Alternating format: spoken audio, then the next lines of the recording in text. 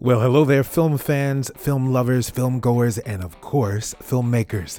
You have tuned in to the Flick Fair Film Festival official podcast with yours truly, Akil Wingate. And yes, this is the destination to find all the amazing films such as documentary, feature, science fiction, action, drama, comedy, romance, experimental, music video, all at one address, flickfair.com.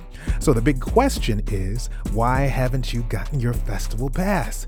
It is so easy. Go to flickfair.com, click on Get My Pass to get your festival pass. And then you know what happens next? You can immediately plunge yourself into a cinematic world of adventure, romance, comedy, horror, you name it. It's there for the taking once you've gotten your festival pass. And you know what? It gets even better. You can take the world of movie magic with you wherever you go because the Flick Fair app is now available in Google Play and the App Store. Don't forget to download your app and watch the movie magic unfold before your eyes, wherever you are. Now, you hear that? That is the sound of a thump in the trunk of your car. What could that be? Well, as night unfolds, things go from bad to worse. And our guest today is here to tell us all about that. Right after this, you're listening to the Flick Fair Film Festival official podcast. The Flick Fair Film Festival official podcast is here weekly with exciting guests from all over the world, bringing us their equally exciting films. But don't worry, if you've missed an episode, you can always go back and find every last one of this season's exciting interviews and exposés and deep dives into cinematic adventures right at Spotify or wherever you stream your podcast. Be sure to tune in weekly for the Flick Fair Film Festival official podcast.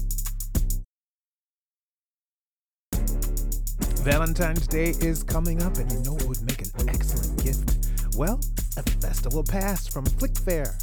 All you have to do is go to flickfair.com to get your festival pass for the one that you love. Or it could be just for you. It doesn't matter. Get your festival pass and enjoy the magic of the movie world.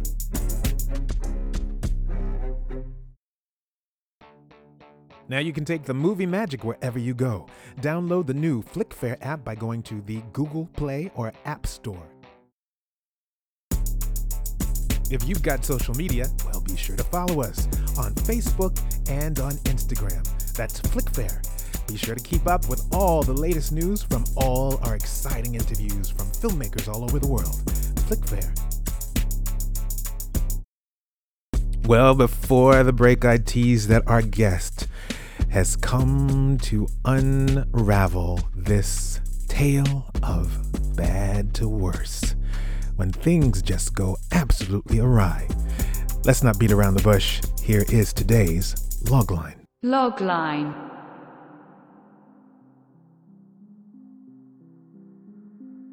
My name is Josh Bowman, and I'm introducing my short film, The Night Passenger, which is about a man called Marty who is going through a bit of a crisis, is hanging on by a thread. And after discovering a man tied up in his trunk, things go from bad to worse. Worse being a psychopathic Irishman who joins Marty on a journey through the city of Los Angeles.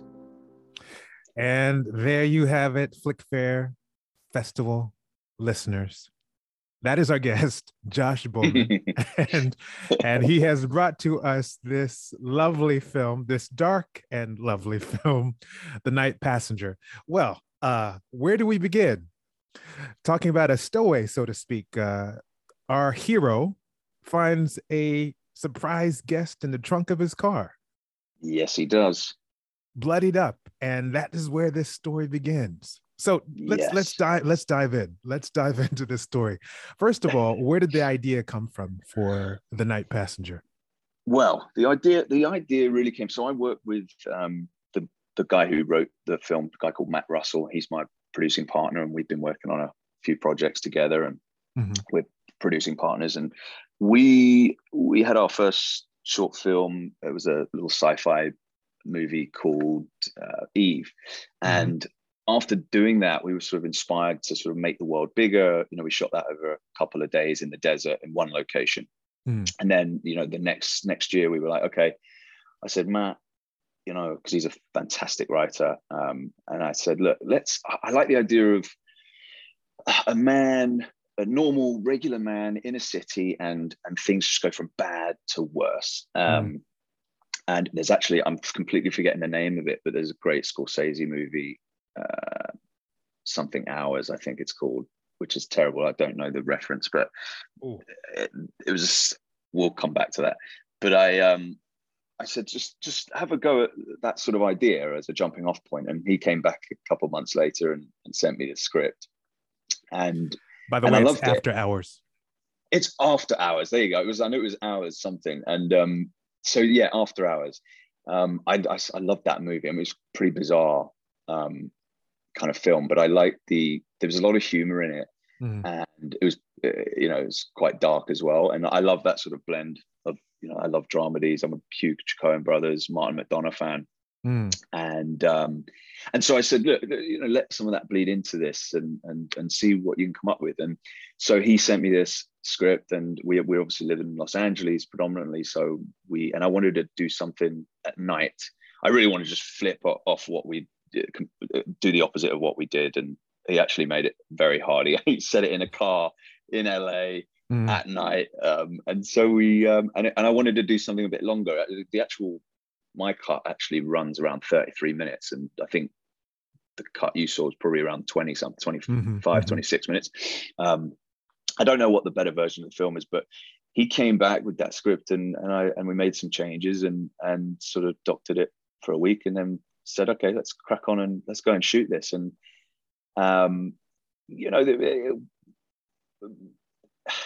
there's obviously a lot of psychological elements. I can do spoilers here, right? We can talk about the film, I'm assuming. Up to you if you want to spoil or not. I'm game if you are. Well, I think, yeah, okay. Well, if you're listening, go watch the film, or if you can try and find the film, watch it. If not, here's the spoilers. We obviously are inside his head for the film. And, again, I was inspired by Collateral, which takes place over one night. Big Michael Mann fan. I was inspired by Fight Club and Fincher, and obviously this psychological element to that particular film. And so we wanted to sort of just create this world. I think LA lends itself to that as well. There's a lot of dreamers here. There's a lot of like dreams that get shattered, and there's a beauty and a real darkness to this place. Yeah, LA is a character all its own, isn't it? It really is. It really is. And I wanted to sort of showcase that as much as I can, obviously under the constraints of budget and time and what have you. But it's, and especially at night, we open the film, at sunset, and, it's really he's beginning to kind of go into this other character. And so when he meets him in the alleyway, we obviously led to believe that it's someone he's met there, and it's someone who's up to no good. But we were really playing the whole time with this sort of good and evil, and like the little person on your shoulder who's saying, do this, and so I think we had some license with the actor who played the man, which was a great friend of mine, Richard Short, who's fantastic. And we thought, okay, well, Matt's from Boston, let's go Irish and fighting Irish. And so, we think of sometimes, stereotypical, I can say this because I'm a little bit Irish, but they love to drink, they love to party, they're the life of the party, they like to tell jokes, and they're sort of, we had license with that character, really push it to sort of almost make the audience root for that character, because Marty's so sad and in his thoughts, and we wanted to kind of have exactly. And we wanted to have that sort of other side of his character.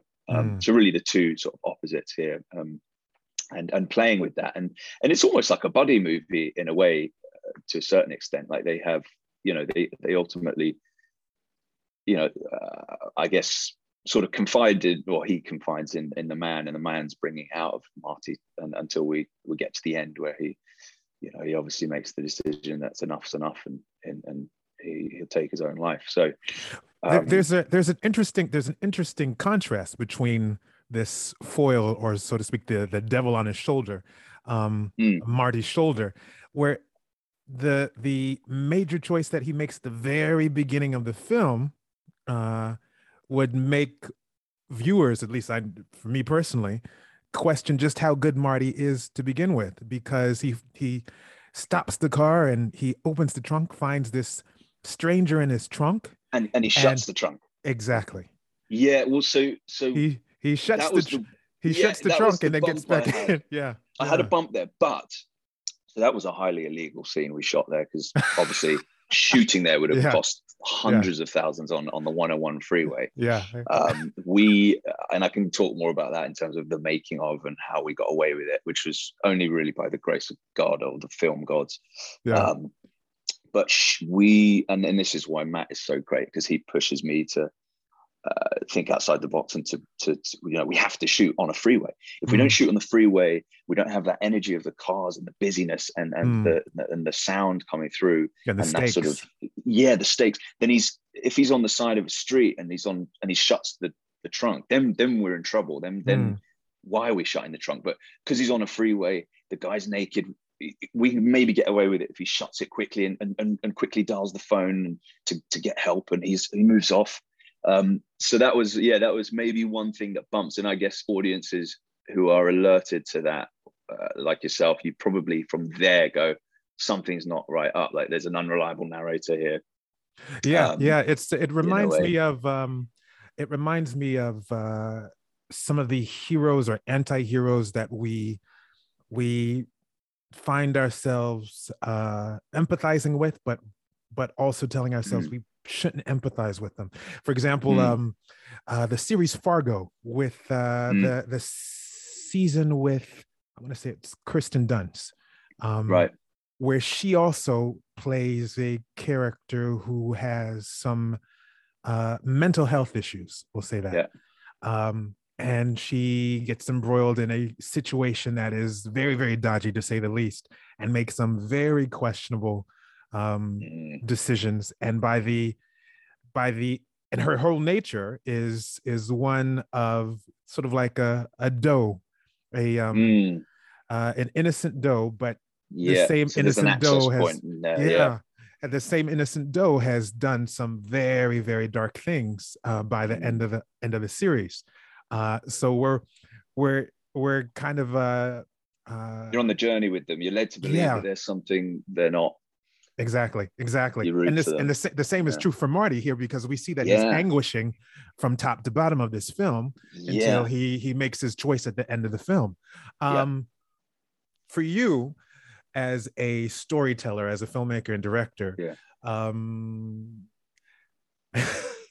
this is my dark sense of humor coming in with this question. Go on, bring it. I love that. So when you have these kind of high stakes as a director, and you're communicating to your actor and your crew, what have you, and trying to convey these high stakes, but at the same time lend itself to sort of the we shouldn't laugh at this, but let's laugh at it anyway.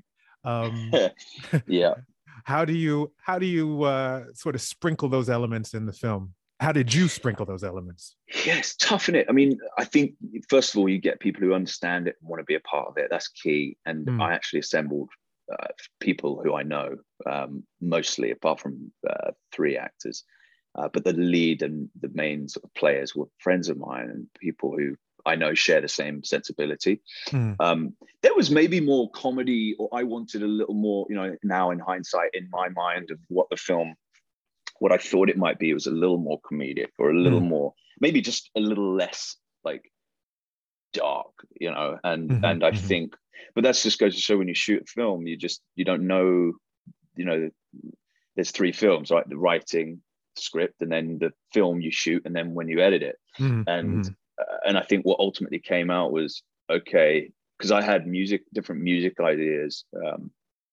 I was going to go one of 2 ways, and I went the sort of latter. But the first idea I had was really, if we kind of bring in some really the complete opposite type of music, and something to sort of not Monty Python-esque, but like make it much more really a lot more quirky. But Mm. I think ultimately what we landed on was this sort of electronic score and sort of inspired a little more like by sort of Safdie Brothers Yeah. type sounds, and that sort of, Good Times was also a reference for this. Yeah, the ending score is Yeah, very kind of enchanting, with yeah, the way it wraps up with this music at the end. It's kind of yeah, the enchanting and like beach, yeah. yeah, yeah. Yeah, music's such a huge part of for me personally as a filmmaker. I think it can change a movie. Mm. And we were very lucky with the composers we got. But ultimately, I think, to answer your question, I think it's finding the people who get it and can do their thing with the dialogue. I think we had, there's a part with the cop which was actually a lot longer, the scene, but we just had to cut it down. And Mm. I think you go for the comedy, but sometimes it doesn't land, and sometimes it does. There were actually parts of the film which we weren't going for sort of any sort of humor there, and it came out humorous, as it usually happens. Yeah. But it's funny to me that again, I'm fairly new to this, so it's only the second film I've shot, and so I was learning as well in terms of how a film really comes together from the ground up, and finding those moments. It needed humorous moments. I hope you found some of it Oh yeah, funny. absolutely. And I guess you have that dark sense of humor, so I guess you gravitate towards that. If it weren't humorous, if there weren't moments and nuanced bits where it were humorous, it would be awfully heavy. Very heavy, Yeah. very heavy. And again, like, I would love it to be maybe a skosh lighter, just to if in hindsight, again, like being critical of it and kind of how to better it. There are probably a couple moments, but you can't have control of that, because when you're shooting the film, it's dark. The film is dark in itself, like it's night, and that lays it on quite thick.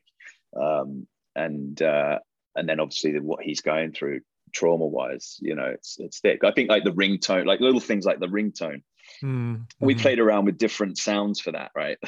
Yeah. and some of them were just ridiculous. Like, we can't have that sound, that's just going to take us all so out of the movie. But we landed on that sort of funny iPhone Apple ringtone, and the car itself is a character. We wanted that. That's it's beat up. It's old. We can't really. What is it? It's a timeless piece. Is that a Chevy? Was that an Impala? What is that? I think it was a Chevy. It was. We were kind of going for. I can't remember how we found that. We found it on like some sort of genuine 1980s. We were going for 80s. Four-door American car. Exactly. And to see it rolling on the 101 in LA, and then in the middle of the night, it's funny and dark at the same time, because this is the same kind of reference that some of the serial killers that from the 80s that we were scared of were stalking the prey in. But at the same time, when we big trunk. Yes, exactly. Yeah, exactly. And at the same time, when we think about this car, it's not a Mustang, it's not a Corvette, it's not any of the souped up muscle cars that a lot of people like to fondly think of when they go back to the 80s. It's the jalopy. It is the jalopy. Exactly. It's the hoopty. He's the office guy, office, shirt and tie, your bog standard generic guy in an office. And this is his car. He's never changed it. It's still ticking along somehow. But also it's a character in itself, that we were in it. We knew we were going to be in it for the whole film. Yeah. So we need a car that is obviously cinematically appropriate. But also, I mean, we needed a telephone just narratively to help us out. Ideally, I wouldn't have had any phones, and we could have, arguably, if we weren't on the 101, we could have sold that to everybody that we weren't in this sort of, we were in a, completely different time, or at least weren't in the present, our time now, 2021, 2022. But The remarkable thing about it is that we know it's LA without any blatant reference to LA, both at nighttime and at the opening scene. And there are no dramatic wide shots that show this panorama of LA to tell Mm. people this is LA. But for Mm. some reason, in the rendering of your film, we know from the Yeah. opening this is LA, Yeah.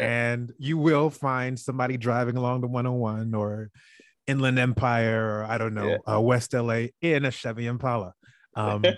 And God forbid they get stopped by the police because they probably have something in the trunk of their car. Oh, they Not very well necessarily, might not do. necessarily a body, but something in the trunk of their car. Okay, so trick question. Okay. Imagine you are driving this Chevy Impala, Mm. and maybe the inspection is overdue, and you Uh-oh. get pulled by the police. What do you do?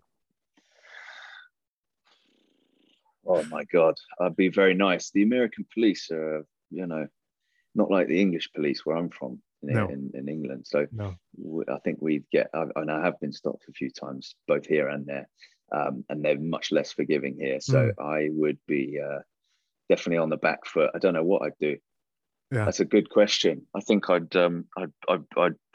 get out my pleas and thank yous and hope for the best.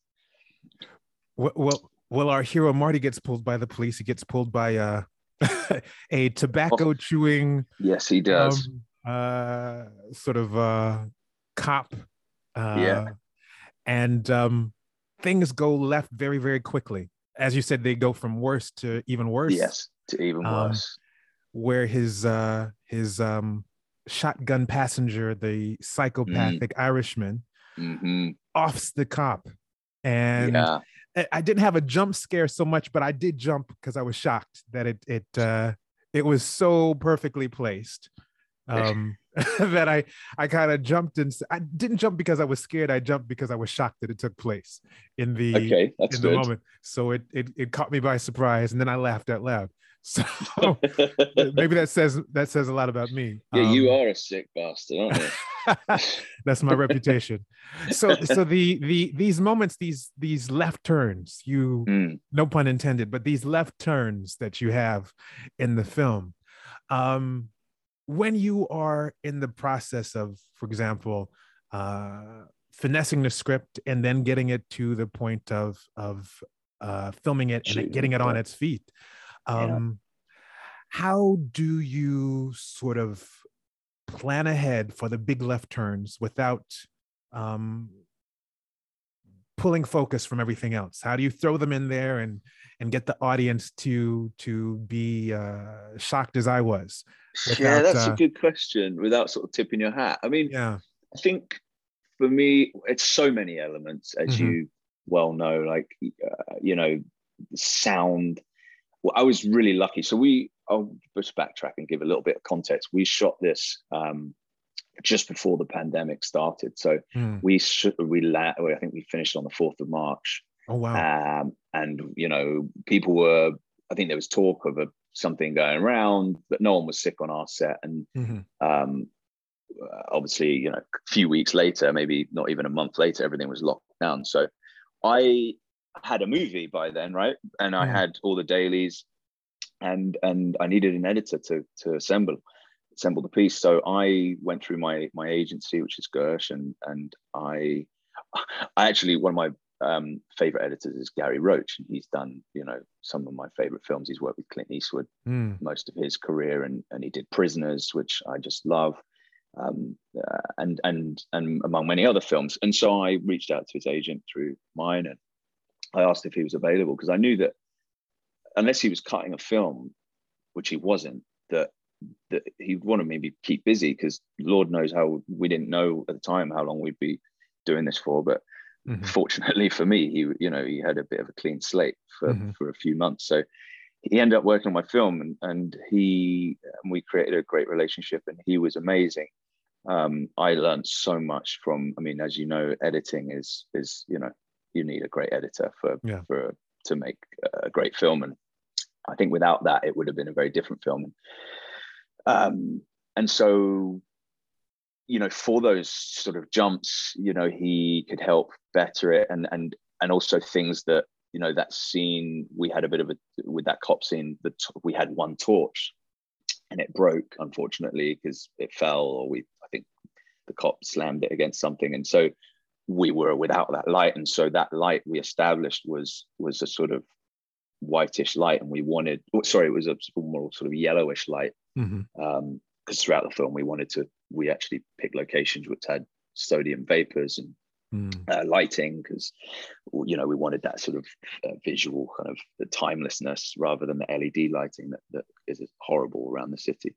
And so we wanted that with a torch. And anyway, long story short, we basically had to shoot around that scene, and thank God for Gary, because he helped kind of make it a lot better than it probably was, and some of the angles that we were sort of stuck because of this torch was established. So anyway, I think for a lot of that was thanks to the editor. And then you throw in the sound design, which was a guy called Jason King, who's done Star is Born and worked on many of Clint's films as well. And Gary brought him in, and he just, we didn't have a Foley artist, but he basically kind of, because again, he was in lockdown and messing around, wanted to keep busy in his studio, and he just did all of the car door stuff and the footsteps, and it just all of that atmosphere lends itself to building tension and helping an audience just immerse themselves into this world.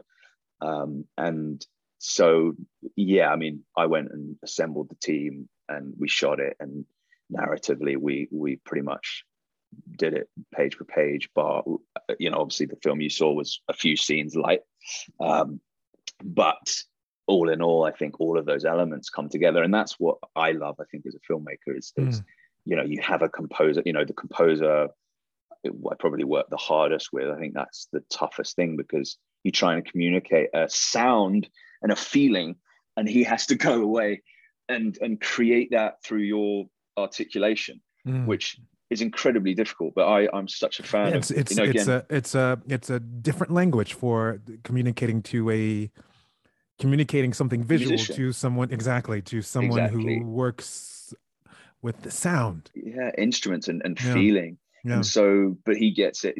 Again, same thing happened. I got Marco Beltrami's manager, and he was available to do some stuff, and obviously he's fucking Oscar nominated composer, and so him and his son and a guy called Ben Babylon, who comes from a long line of music, they all worked together on it and composed. And I went to his place, and we sort of saw it on the big screen and with proper sound, and it was just incredible, that whole process. So I can't take full credit, but I think I learned a lot in communicating this sort of sound, and then we just went full synth with it, and it really lent itself to this film. And I tried to evoke a little bit some of Michael Mann's work, and so for those sort of twists and turns, you need such a team of people. I had a friend of mine who helped me with the practical effect on that, which was the sort of squirt of blood, and we only had 2 shots at it. And the first time it was, I don't think it really got on his face. It was more on his shirt. So then we had to, go again, and then it wasn't really enough, but we had to continue shooting. So ideally I would have probably gone much bigger with the blood in that, and that might have helped. So I don't know. It was all quite it was just an amazing experience to work with these high caliber people behind the scenes and on obviously during the shoot. But I was amazed at how much the film was pushed post shooting. I mean, we were so lucky as well with the DP. We were going to shoot this in 2019, way before Christmas, and we had 3 other DPs that we actually scouted with. One of them, and the other 2 were just not right. But they couldn't narratively. They were great, but I think it takes we had a limited budget, and we needed someone who could think on their feet and really work with under real limitations. And some people who are used to shooting these $1 million commercials, they're used to all the toys.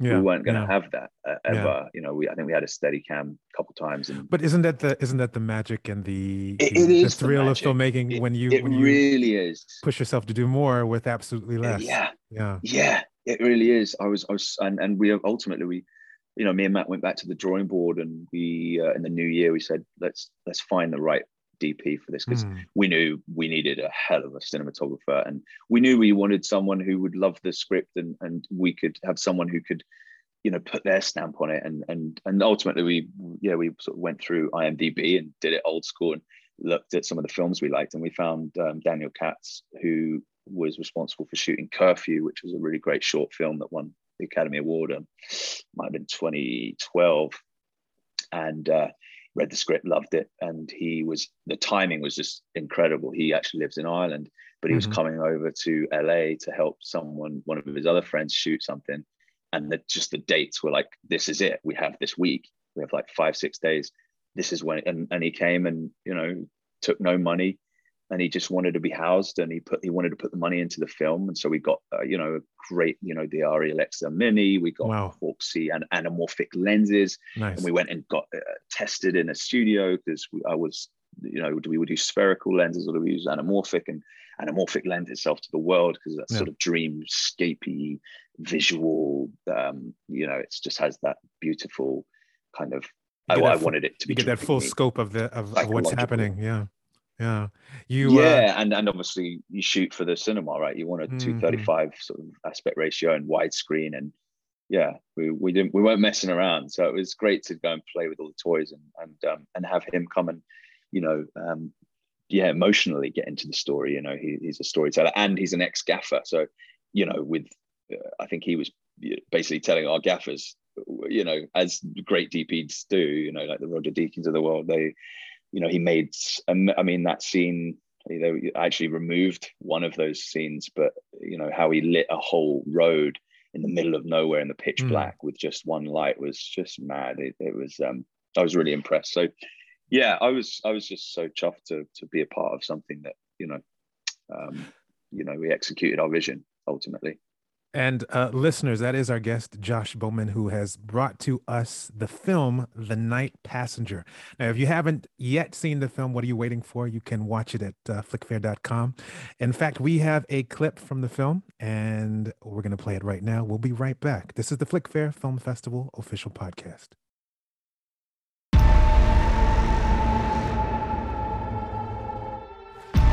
I swear to fucking God I'll do it. There's nothing like a kick in the nuts to remind you of being a man's all about. You enjoying this, Miss Ford? Seems to me like you are.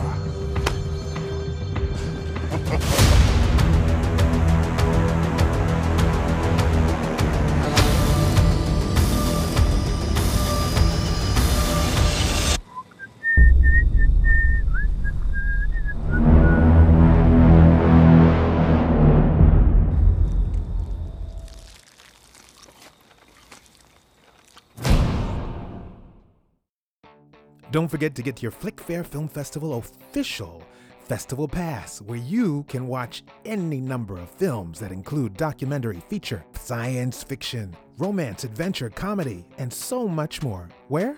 Flickfair.com. Get your festival pass today.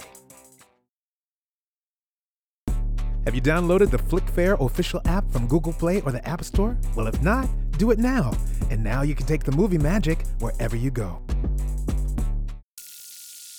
This is the Flickfair Podcast, and we are tuned in. Welcome back to the Flickfair Film Festival official podcast with yours truly, Akil Wingate. Our guest is Josh Bowman, who is the filmmaker that brought to us the film, The Night Passenger. Well, Josh, I have to say, the texture of this film is gritty, but so is LA, and the authenticity that we get from the screen, from watching it, I felt like I was back in LA immediately. And then on top of it, yes and no. Yes and no. Yes for the great weather, the beach, and that kind of thing, but no for knowing that, you know, some dodgy character might be driving along in a Chevy Impala, just like our hero here. Exactly. Did you always know that filmmaking was going to be your path growing up? No, not at all. I was really into sports growing up in England, and I was a rugby player. Oh, for my okay. whole life, really. Yeah, and Uh-huh. I went in.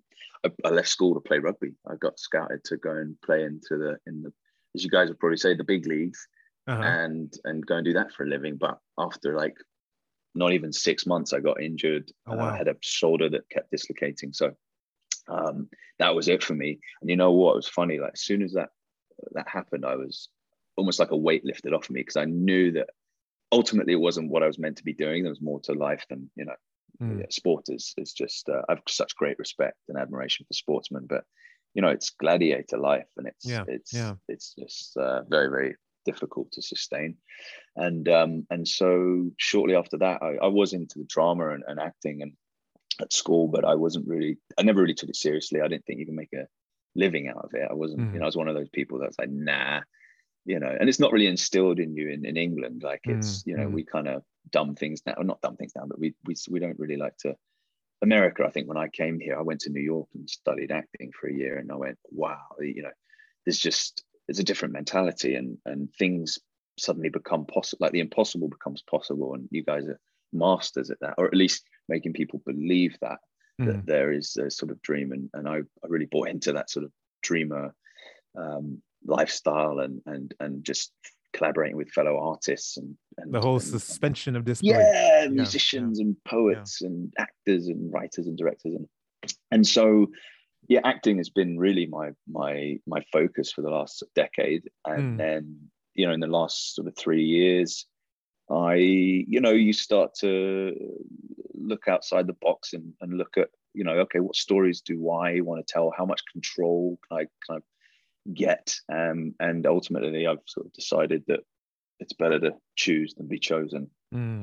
Mm. just through so many disappointments, and as everyone has, right? Now that is Um, that's some excellent advice. I think you are, and I'm not just saying this. I think you are the first guest this season to actually say it in exactly that way. mm, So many auteurs who have come through have alluded to that, but no one has said it exactly that way so precisely. yeah, Um, yeah, it's what? better to choose than be chosen. I think like ultimately, like that's we're all storytellers. We're all around Mm, the campfire as cavemen telling, you know, stories of the past and the future, and the present. And I think ultimately that's what it's all about. I think mm, just, what's in your heart. And I think sometimes, and not everyone wants to do that. That's fine. But I think when I've been on sets, I've always gone, I can do something different, or I can mm, not better it, but improve in some way, or put my stamp on things, and take ownership, and really and for me the most exciting thing is really bringing all the pieces together, bringing the storytellers, bringing the people who are amazing at what they do, and everyone putting into the soup, and making something beautiful and exciting. And I think that for me I get off on, because that's, from ink on a page to something on screen is really quite, when you see it done on a small scale, I can mhm. only imagine what it's like on the bigger scale. Have you been able to translate some of the sort of philosophy of being a part of a team and working a part of a Yes, synchronicity 100%. from rugby to filmmaking? Absolutely, Mhm. absolutely. And there's no difference. It's really the same. And again, yeah, I love that part of it, Mhm. is teamwork and discipline. And it's a sport in itself. It's an extreme sport. Yeah. It's the sort of war of, it's just attrition, right? You just get broken down, and you hear no so many times. And it's really just picking yourself up, Mm, always momentum. It's about momentum, right? And keeping that belief that if it's not for someone, it's going to be for someone else. There's mm, 7.5 billion of us, so yeah. why wouldn't someone enjoy? You like the sort of dark, comedies, and I do too. So there's synchronicity in that, and I love all that. I really do. I'm into that.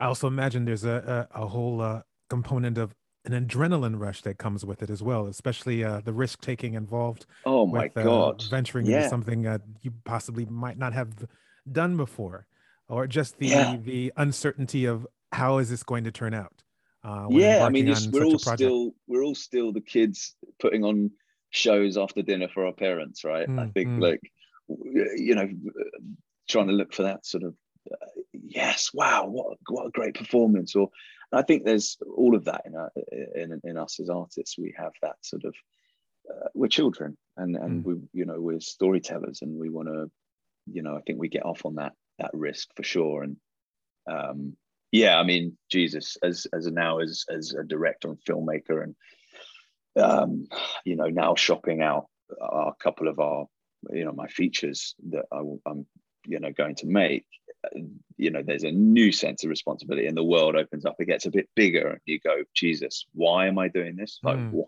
why am I doing this? But there's something in you that just keeps going, you know what?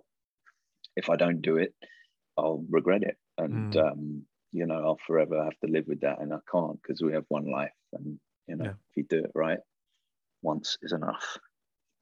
The filmmakers in the audience who are listening are probably wondering what your advice would be to getting something of this nature on its feet, particularly when it comes to, for example, funding and coming from the concept to the concrete product, so to speak. Sure. I think funding, the capital F.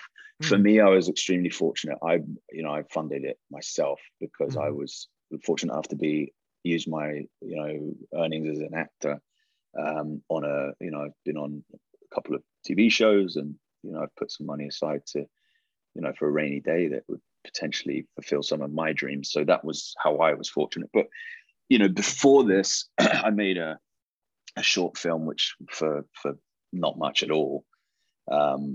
And, you know, that went on to go to, you know, a big festival here and do quite well. And I think that ultimately everyone can be a filmmaker now with these iPhones, you know, and you can go and make something, you know, today, and go out there with a camera. You know, team. I do lean towards working with friends because they have your back, and you can rely on them, and you're always going to go from the heart, and you're not going to, you know, you need to feel, I think it's a medium that you need to feel confident in. You need to, you know, just feel safe, right, to fail, because if you're working with people who you don't really know and you're not a bit unsure of, then, you know, you're I think you just open yourself up to more sort of risk, and the variables, if you can control as many of them as possible, you're going to be okay. But I think, yeah, I would always start with working with friends and collaborators who you've gravitated towards in your life, and who get your sensibility, so they know this, and you respect potentially their work if they're writers, and you're more of a filmmaker, you think visually. Grab a great writer friend who can, you know, come up with a script. It doesn't have to be long, 5-10 pages, and go and shoot it.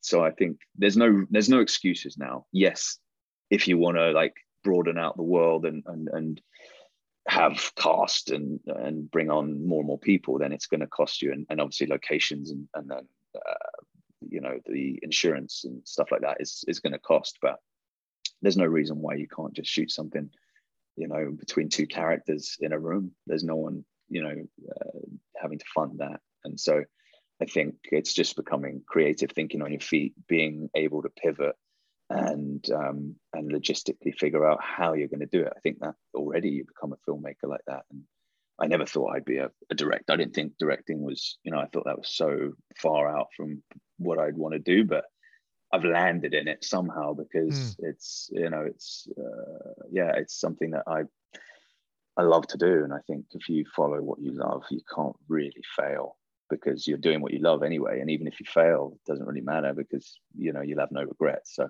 I'd rather live my life like that than be kind of wishing and hoping shoulda, woulda, coulda. I can't do that. So were there any absolutely mouth-dropping surprises that happened during your filmmaking of The Night Passenger? I'll tell you. Well, I think I was going to circle back to it, but, you know,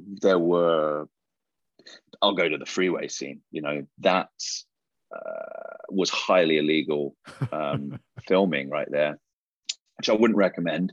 But we needed to shoot that. It would have been a worse film without it. Mm-hmm. And like you see, we would have really lost our audience, I think, if we were shooting, we needed to make that believable, where he could shut the trunk if there was someone in it and run and quickly get out of there. And so when we went to scout that location, which again was illegal, just pulling over, we were it's a little lay-by on the 101, and we knew that there was the off-ramp was shut down. They were working on it. And so we knew that we would have that available. So we went and scouted there. We live nearby. So we went, okay, if we can like time this out so we could get all our shots here, we'll just have the camera on the shoulder and just shoot it. Like, we'll just keep the camera rolling. We'll never cut. And we'll just like shoot, both ways, front and back, and maybe get a wide if we're lucky. But I was just wanted to, if we could get something that, it didn't even matter if it was in a oneer, I would have been so happy. Mm-hmm. And so when we went to scout a sort of week or two before, we landed there and we were with our DP. Someone within, maybe it was 2 minutes, came up behind us and went, "Get out of here. You're not allowed to be here. Like, move off." And we were like, "Oh no." And so we're like, well, for this shot, we're going to need a plan B. So our plan B was to just go on a side street and shoot it, which was terrible. I didn't even want that plan, but worst case, we were going to do it. So we planned that like a military operation. We said, okay, we're just going to have to pray that when we land there, that no one's going to come and disturb us. And I still to this day can't believe we pulled it off, but we landed there, the guy was in the trunk, and we shot there, and we actually had about 30 minutes before someone pulled over and was shouting at us, some just pedestrian, some absolute, just awful person, and she just called the cops on us. So we then quickly went out and did the wide shot, and as we're finishing the wide shot, Marty's car drives off, and within maybe 40 seconds later, the cops pulled in, and obviously we were gone. and it was just we just felt like once we got that, we could do anything. And that we actually left that to the last day of filming. That's the epitome of a run and gun. It is exactly a run and gun. And yeah, I still kind of smiled to myself about that, because it was, it was awesome to achieve that, but super illegal. And then there are a couple other cheeky maneuvers we've done. I think the tunnel shot was out the back of our truck with our DP strapped in, which could have almost bloody killed him. Wow. And he's pulling them in a shot. They're driving right up to the car, and he's got them on a sort of they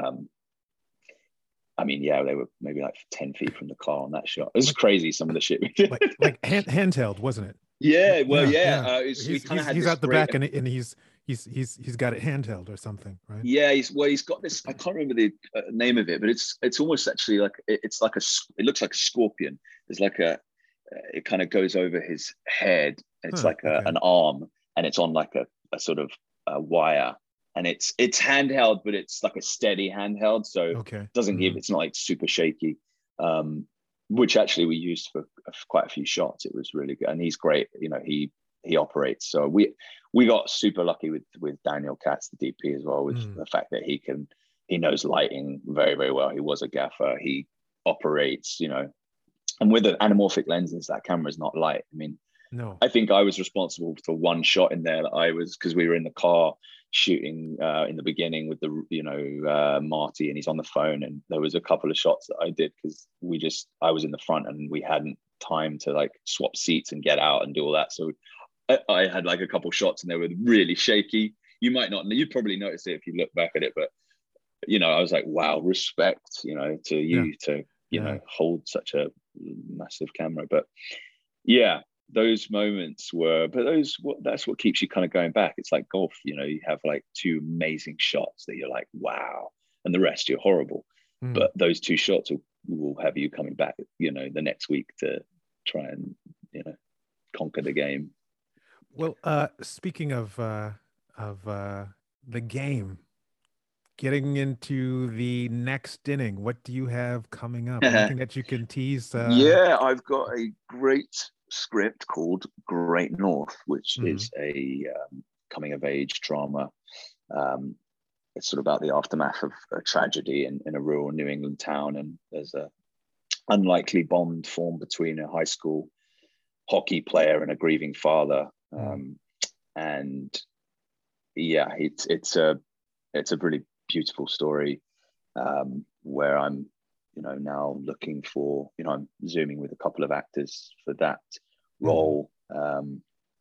And we also have got the rights to a book called The Captive, which is like a rural Western noir set in like a dystopian future, which is really, really exciting, which I have my wife, Emily Van Camp, attached to. And we are now writing the script. So those are the two things. But Great North is sort of next in the pipeline, and we are, assembling. We have our casting director, and we're just assembling our cast now, and finding the rest of the money. So. And when are you hoping to go into full-on well production? It's pushed. We were hoping by the end of this year is the aim. So that's going to be my focus this year. Is bringing the financing in and assembling our cast, and obviously we have some great names that we're trying to attach. So we'll see. Yeah, I'm really excited about that. It's actually couldn't be more different from The Night Passenger. Actually, it's a much more grounded, sort of gritty drama that sort of evokes Manchester by the Sea, Place Beyond the Pines, Winter's Bone, those types of films. But it's a real actor's piece. So I'm really, really excited to, get into that and explore that world. And it's exciting, that one. So we've been working on it for a few years. Matt has written the script, same writer as The Night Passenger, and we'll see how it unravels. Now, speaking of Matt and some of your other collaborators, you have a production company. March 4th Media. Yeah, we started it just as we were doing our first short film, and so we're now just sort of actively looking for financing, really, finding long-term sort of investors who'll back us in our stories. And there's obviously several scripts we have ready to go, so it's just a question of finding the right investors. There's so many out there, but there's a lot of contingencies. I'm sure your listeners, some of them are, well, a lot of them would be filmmakers and people in the industry, so it's they'll know what I'm talking about with trying to assemble a feature film and getting the right people attached. But ultimately it's finding the right money as well, and who's going to back you. And then it gets into cast, and is that cast financeable? Do you see returns on them, as from a sales perspective and territories? And we're getting into all of that, really. And that's a new world for me, because doesn't matter with short films, but in the feature world, it's a business, and people want to see returns on their investment. And but I'm interested in quite original stories and dramas, particularly thrillers, westerns, and so we've got a few of them ready to rock, and it's just a question of assembling the right people, because that for me is the main thing. I'm not necessarily ready. I don't just sort of want the money to go and do it. It's not about that, because you could fuck it up very, very, very, very quickly. I need the right people in the camp to fulfill what we want to do, and that takes time in itself. Where can some of our listeners, your new fans, find you? Where can they find you? Well, we have a sort of Instagram for our company, March 4th Media. I think it's March_4_media. But I've actually remained quite anonymous, really. I'm a bit of an enigma, or at least I hope to be. I've never really been into putting my hand up and waving it around. I'm definitely a little more old school in that. That might sound pretentious, but I'm not. I don't mean to be. I really just don't. Don't think I've bought into the whole, you've gone into witness protection. It's just like I like to. I think the wonderful thing about, I think Denzel said it. He was like, why would I, if they see me every day, why would they pay for me on the weekend? And I agree with it. I know what you're saying there. It's, I just sort of, I'm intrigued by people who kind of remain a little bit more anonymous and yeah, I mean, look, my main aim is if I can make my films and find people who can invest in those and invest in me, that's all I'm in it for, and telling stories and collaborating with amazing artists who better me and I learn something. I mean, that's what we're doing here, isn't it, really? At the end of the day. Yeah. Well, listeners, that is our guest, Josh Bowman, who has brought to us the film The Night Passenger. And as you've heard, he's got several things brewing in the fire coming up. So keep your ears peeled and be on the lookout for all those exciting projects. We definitely are going to be watching with anticipation, because it truly was a pleasure. Absolutely. Yeah, Akil, thank you for your time, and thanks for bringing me on and chatting, and it's lovely. Reinvigorates me actually to go about the Friday going, go get it. Yeah. Go get it. Right? Absolutely.